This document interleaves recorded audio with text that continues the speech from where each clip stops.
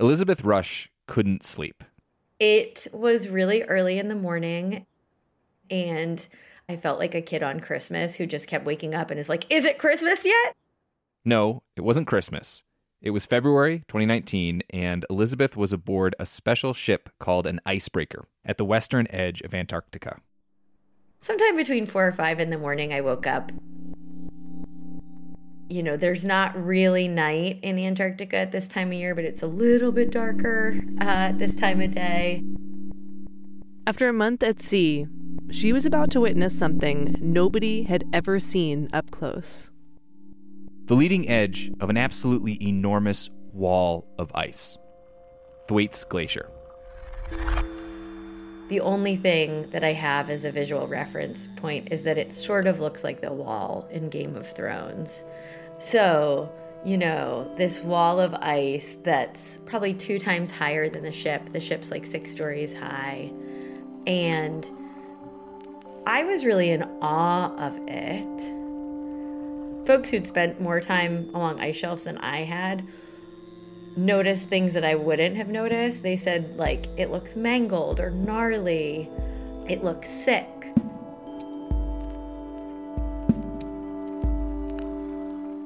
This is Outside In. I'm Nate Hedgie. And I'm Justine Paradise. And today we're sharing a behind-the-scenes look at an international expedition to an unexplored part of this world. She told me it's going to be easier for us to get help to folks on the space station than it is for us to get help to you while you're at Thwaites. And we'll get to know a glacier which could reshape every coast on this planet.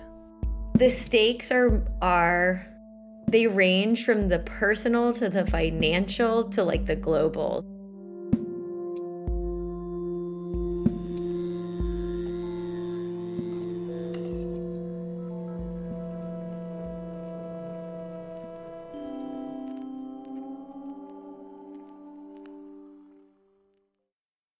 Elizabeth Rush is a writer. We've actually had her on the show before. And her path to Antarctica started long before she ever stepped foot on the boat. I had been writing about sea level rise in particular for, I don't know, over half a decade. And I wanted to see the source. In 2018, she got a once-in-a-lifetime offer. A spot on an international research vessel headed to a part of Antarctica that no one had ever been to before. Thwaites. They're deploying an icebreaker this year, and there's 1 berth remaining, and I recommended it be given to you. It was a dream come true to be invited, truly. To accept, Elizabeth had to put her life on pause. She and her partner had been planning to start a family, but I found out once I was accepted that pregnant people aren't allowed to deploy to the ice. Because basically, it would be too dangerous. I was 35 at the time, and so, you know, that's like the number that's batted around as like, oh, your fertility starts to plummet in your mid to late 30s. So I felt sort of like squeezed by this mandate to not get pregnant before going. But I also was kind of curious, like, I'm going to carry that desire with me onto this boat. And how is this mission going to shape that desire? It felt very risky, to be honest.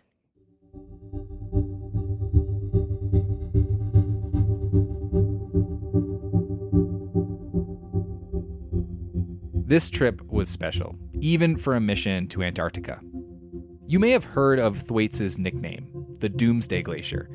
It's called that because if it collapses, the implications for global sea level rise will be profound. It is just absolutely gigantic. It's the size of Florida. It's the size of Great Britain. And it alone contains enough ice to raise global sea levels 2 feet. It also, we think, acts as a kind of cork to the entirety of the West Antarctic ice sheet, which contains, you know, upwards of 10 feet of global sea level rise.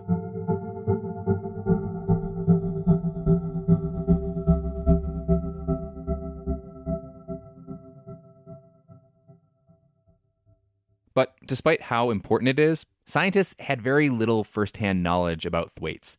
Most of it was based on satellite imagery and data from other glaciers. How hard is it to get to Thwaites? Well, I'll say this again. We were the first human beings to ever get there, and no one has returned since. So it's extremely hard.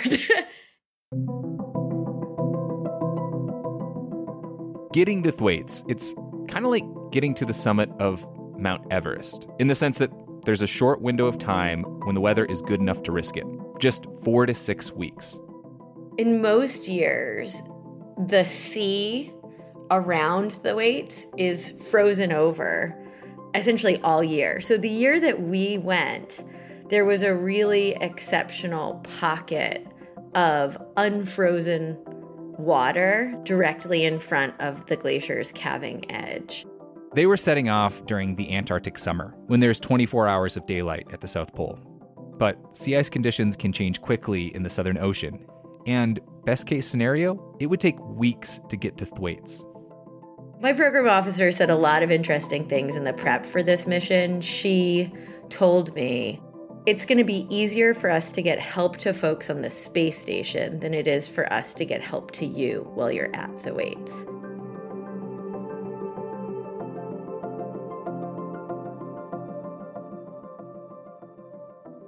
Elizabeth's home for the next 8 weeks, her space station, if you will, it was called the RV Nathaniel B. Palmer. It's a type of ship called an icebreaker. This is a serious boat, about the length of a football field and 6 stories high. And one of the first things she noticed about it was its distinctive color scheme. The hull is the color of a traffic cone, and the rest is painted a kind of egg yolk yellow. One of the Brits looked at me and said, like, what's with the paint job? Was orange on sale or something? Like, it's a goofy color, this boat. But I also wondered, like, if it's bright orange so that, like, people could notice it against the landscape. It certainly stands out.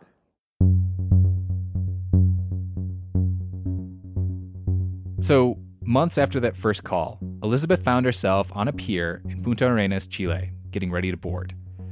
Before they left port, she and her crewmates had been handed their government-issued cold weather gear. I thought it was really hilarious. Like, the Swedish gear was so sexy. It was like these like full body, like black Starship Trooper outfits that I was like very jealous of. The Brits were very utilitarian. I felt like they regularly looked like car mechanics. And I was like, you know, they all had sort of like matching, like embroidered insignias, and they were a little team. And the U.S. gear was so scrappy. It was hilarious. I felt like sort of a mixture of a rubber ducky / like lobster fisher person.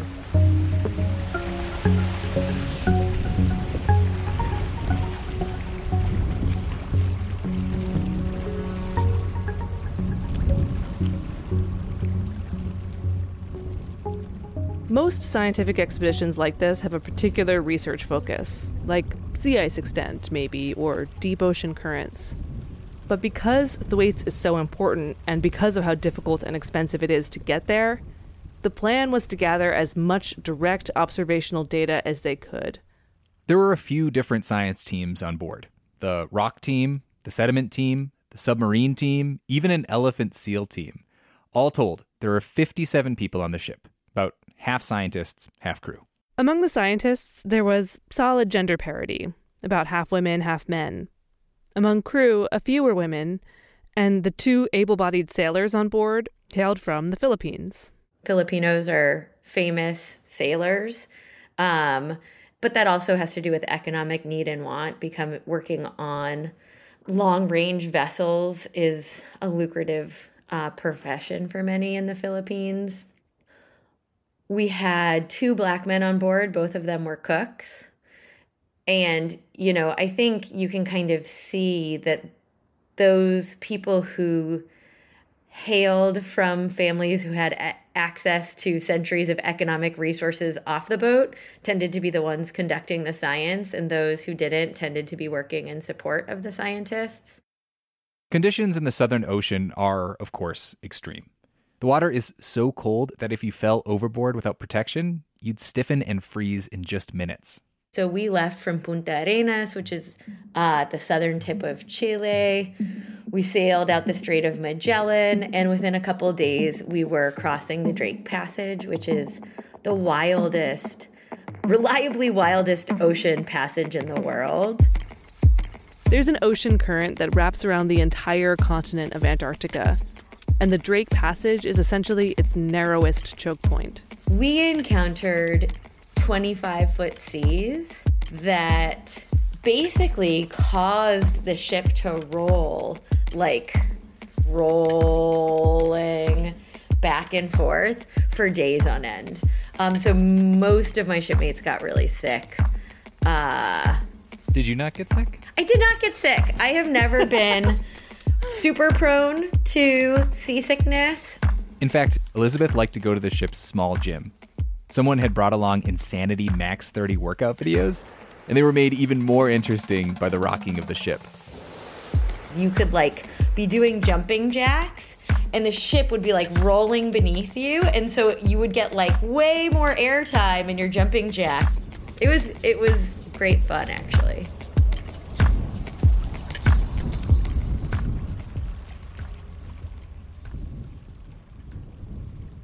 As exciting as it was to be on this unique first-of-its-kind mission, much of the day-to-day experience was actually not as thrilling as you might imagine. Many of the scientists and crew would tell me the true challenge of Antarctic fieldwork is the boredom challenge, because you have these extremely long transits in which you're not doing the science. People passed the time in pretty unremarkable ways. They watched movies, they did crossword puzzles, they read pulpy romance novels. There was one aspect of life on the icebreaker which was particularly important for the morale of all souls on board: food. So there are 4 meals a day on the boat. 7 a.m., noon, 5 or 5:30, and then something called midnight rations, which is at midnight. And those 4 meals ground your day. One of the cooks said something to me that I thought was brilliant. He was we aim to put out good food 4 meals a day, because as soon as you're putting crappy food on the line, the morale goes down. People look forward to meals. And we'd get excited. And I remember Salmon Wellington was wow, this is a big day. One of our cooks came from New Orleans. He did a king cake, and we had a Mardi Gras celebration in the galley. Beyond the card games and the high seas, there were beautiful moments too. Whales, Adelie penguins sliding off ice floes, flippers akimbo, the ocean, the same yet different every day, and the eerie blue of that first iceberg, and then the hundreds that followed.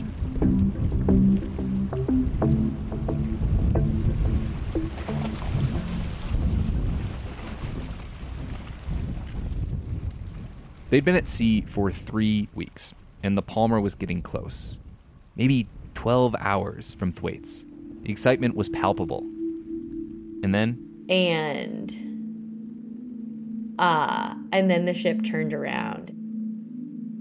Then we were all gathered in the computer lab and sort of told this news. One of our shipmates was in great physical danger, and that we had to get this person to help as soon as possible.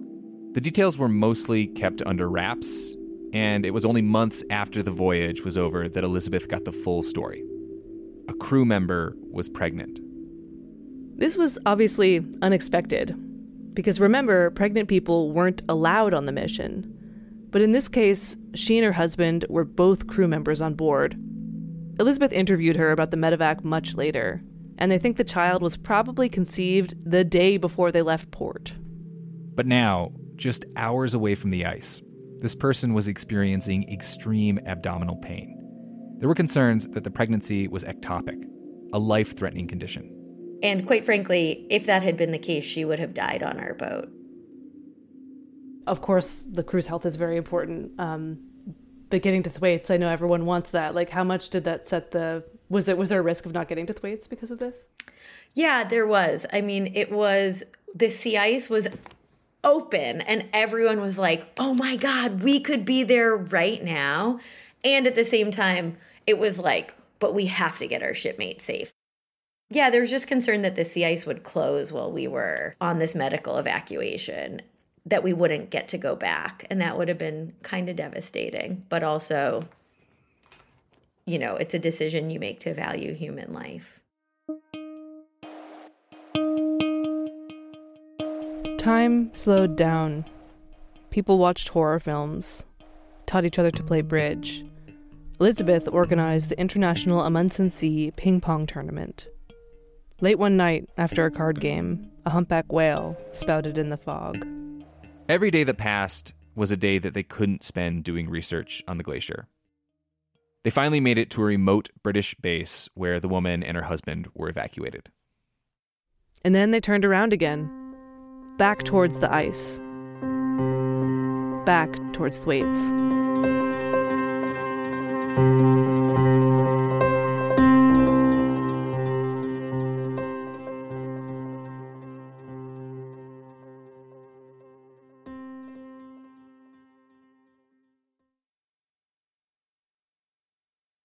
Welcome back to Outside In. I'm Nate Hedgie, here with Justine Paradise, picking up Elizabeth Rush's journey to Thwaites.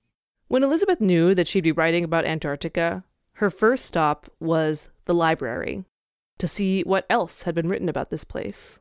I took out a bunch of books that first day, and I brought this huge stack of them back to my office. And it was only once I got to my office that I realized that, of the 24 books I took out, 2 were written by women, none were written by a person of color. That was my first clue. Almost every single book about Antarctica really retells the same 6 events. These are classic, if cliched, stories of male explorers battling the elements. Amundsen's conquest of the pole, Scott trying to beat Amundsen, dying in the attempt, Shackleton and the epic story of the Endurance. And so a couple months into my research, I started to grow really bored.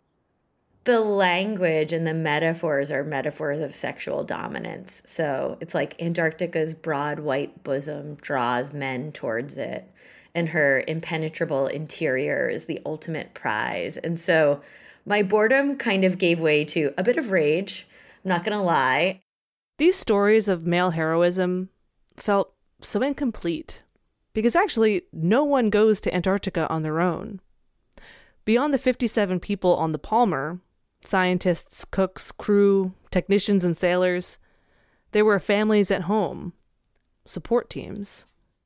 This was a huge community that had contributed to make this journey possible.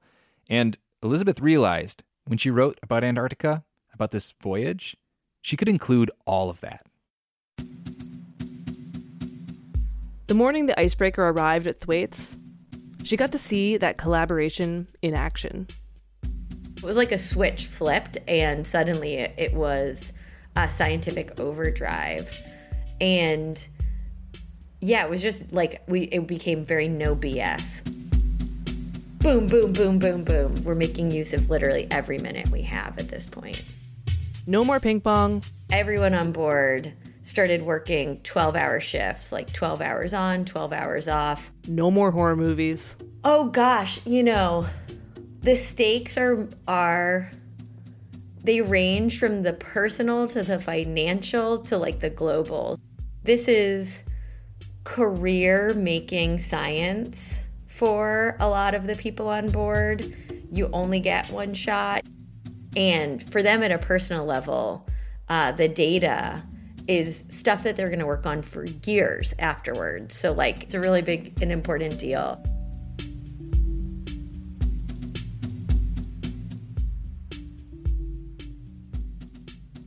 The actual science being done was pretty fascinating. The sediment team was gathering cores from the seafloor, which would then be stored in an archive and studied by scientists all over the world.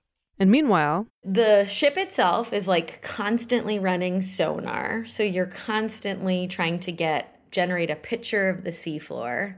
That's happening 24 hours a day in the background. And they enlisted some of the locals to help get readings under the ice shelf. Seals. We also were sending scientists onto ice floes so that they could sedate Weddell seals and epoxy transponders to their foreheads so that these Weddell seals could take temperature readings of the water, salinity readings of the water. The reason they did this is because while the ship could only be there in person for a few weeks, the Weddell seals live there year-round, even when the ice is impenetrable to human vessels.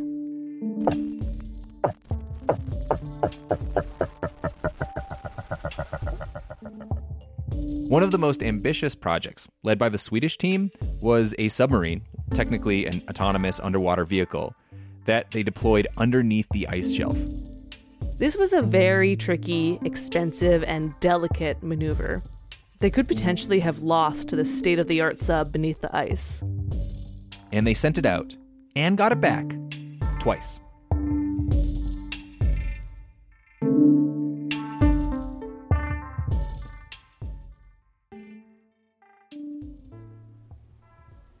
So what did we find out?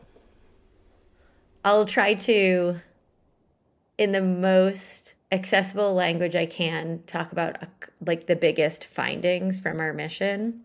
So that submarine that we sent under the ice shelf came back with really detailed images of the seafloor that illustrated hundreds of corrugation ridges that looked kind of like tractor tracks on the seafloor.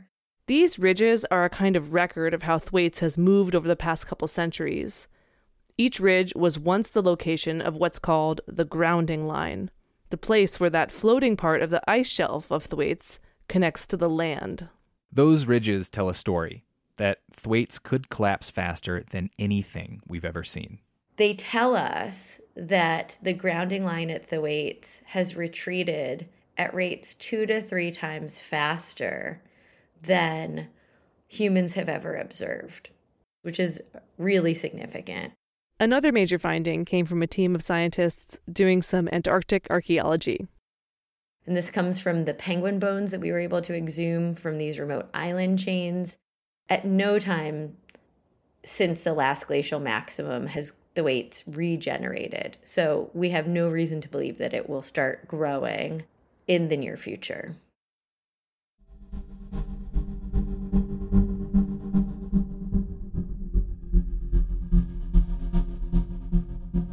The science frenzy at this part of Thwaites lasted less than a week. By the end of their time at the edge of the glacier, the Antarctic night was already noticeably longer. And then the ship turned back across the Drake Passage, back to Chile. What I remember actually from returning after being gone for 54 days was that I could smell like earth. I could smell a certain sort of like fecundity. The ice has very little of that.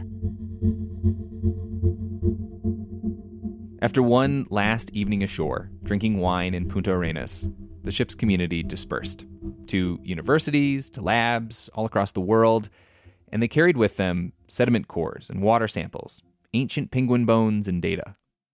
Thwaites is nicknamed the Doomsday Glacier.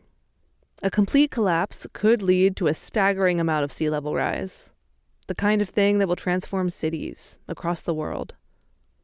Elizabeth had just witnessed Thwaites and its ongoing disintegration firsthand, and now she was returning home and again picking up her plans to try to start a family. Which is something a lot of people are grappling with, that question. Having children as human-caused climate change transforms the world they're living in, including Antarctica, with what kind of planet and society our children will be living in and on. But Elizabeth thinks Thwaites' nickname misses something vital. I don't love the nickname, but I'm aware that it's catchy and a lot of people use it. Accelerated sea level rise doesn't have to mean apocalypse. Like, it depends on how human beings and human society responds to this shift.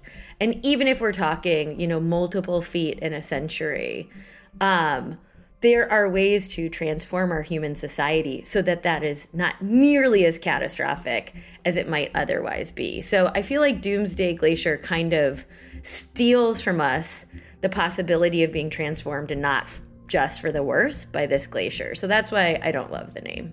And so, Later the same year that she traveled to Antarctica, Elizabeth got pregnant. I think having a child means you have to commit to believing that the future can be better than the past, but it's not just a belief. You also have to commit to being part of that change. Like, if you're going to bring them here, you have to be able to look them in the eye and say, I brought you here, and here's what I'm doing to make the future livable for you, livable for all matter of life on this planet.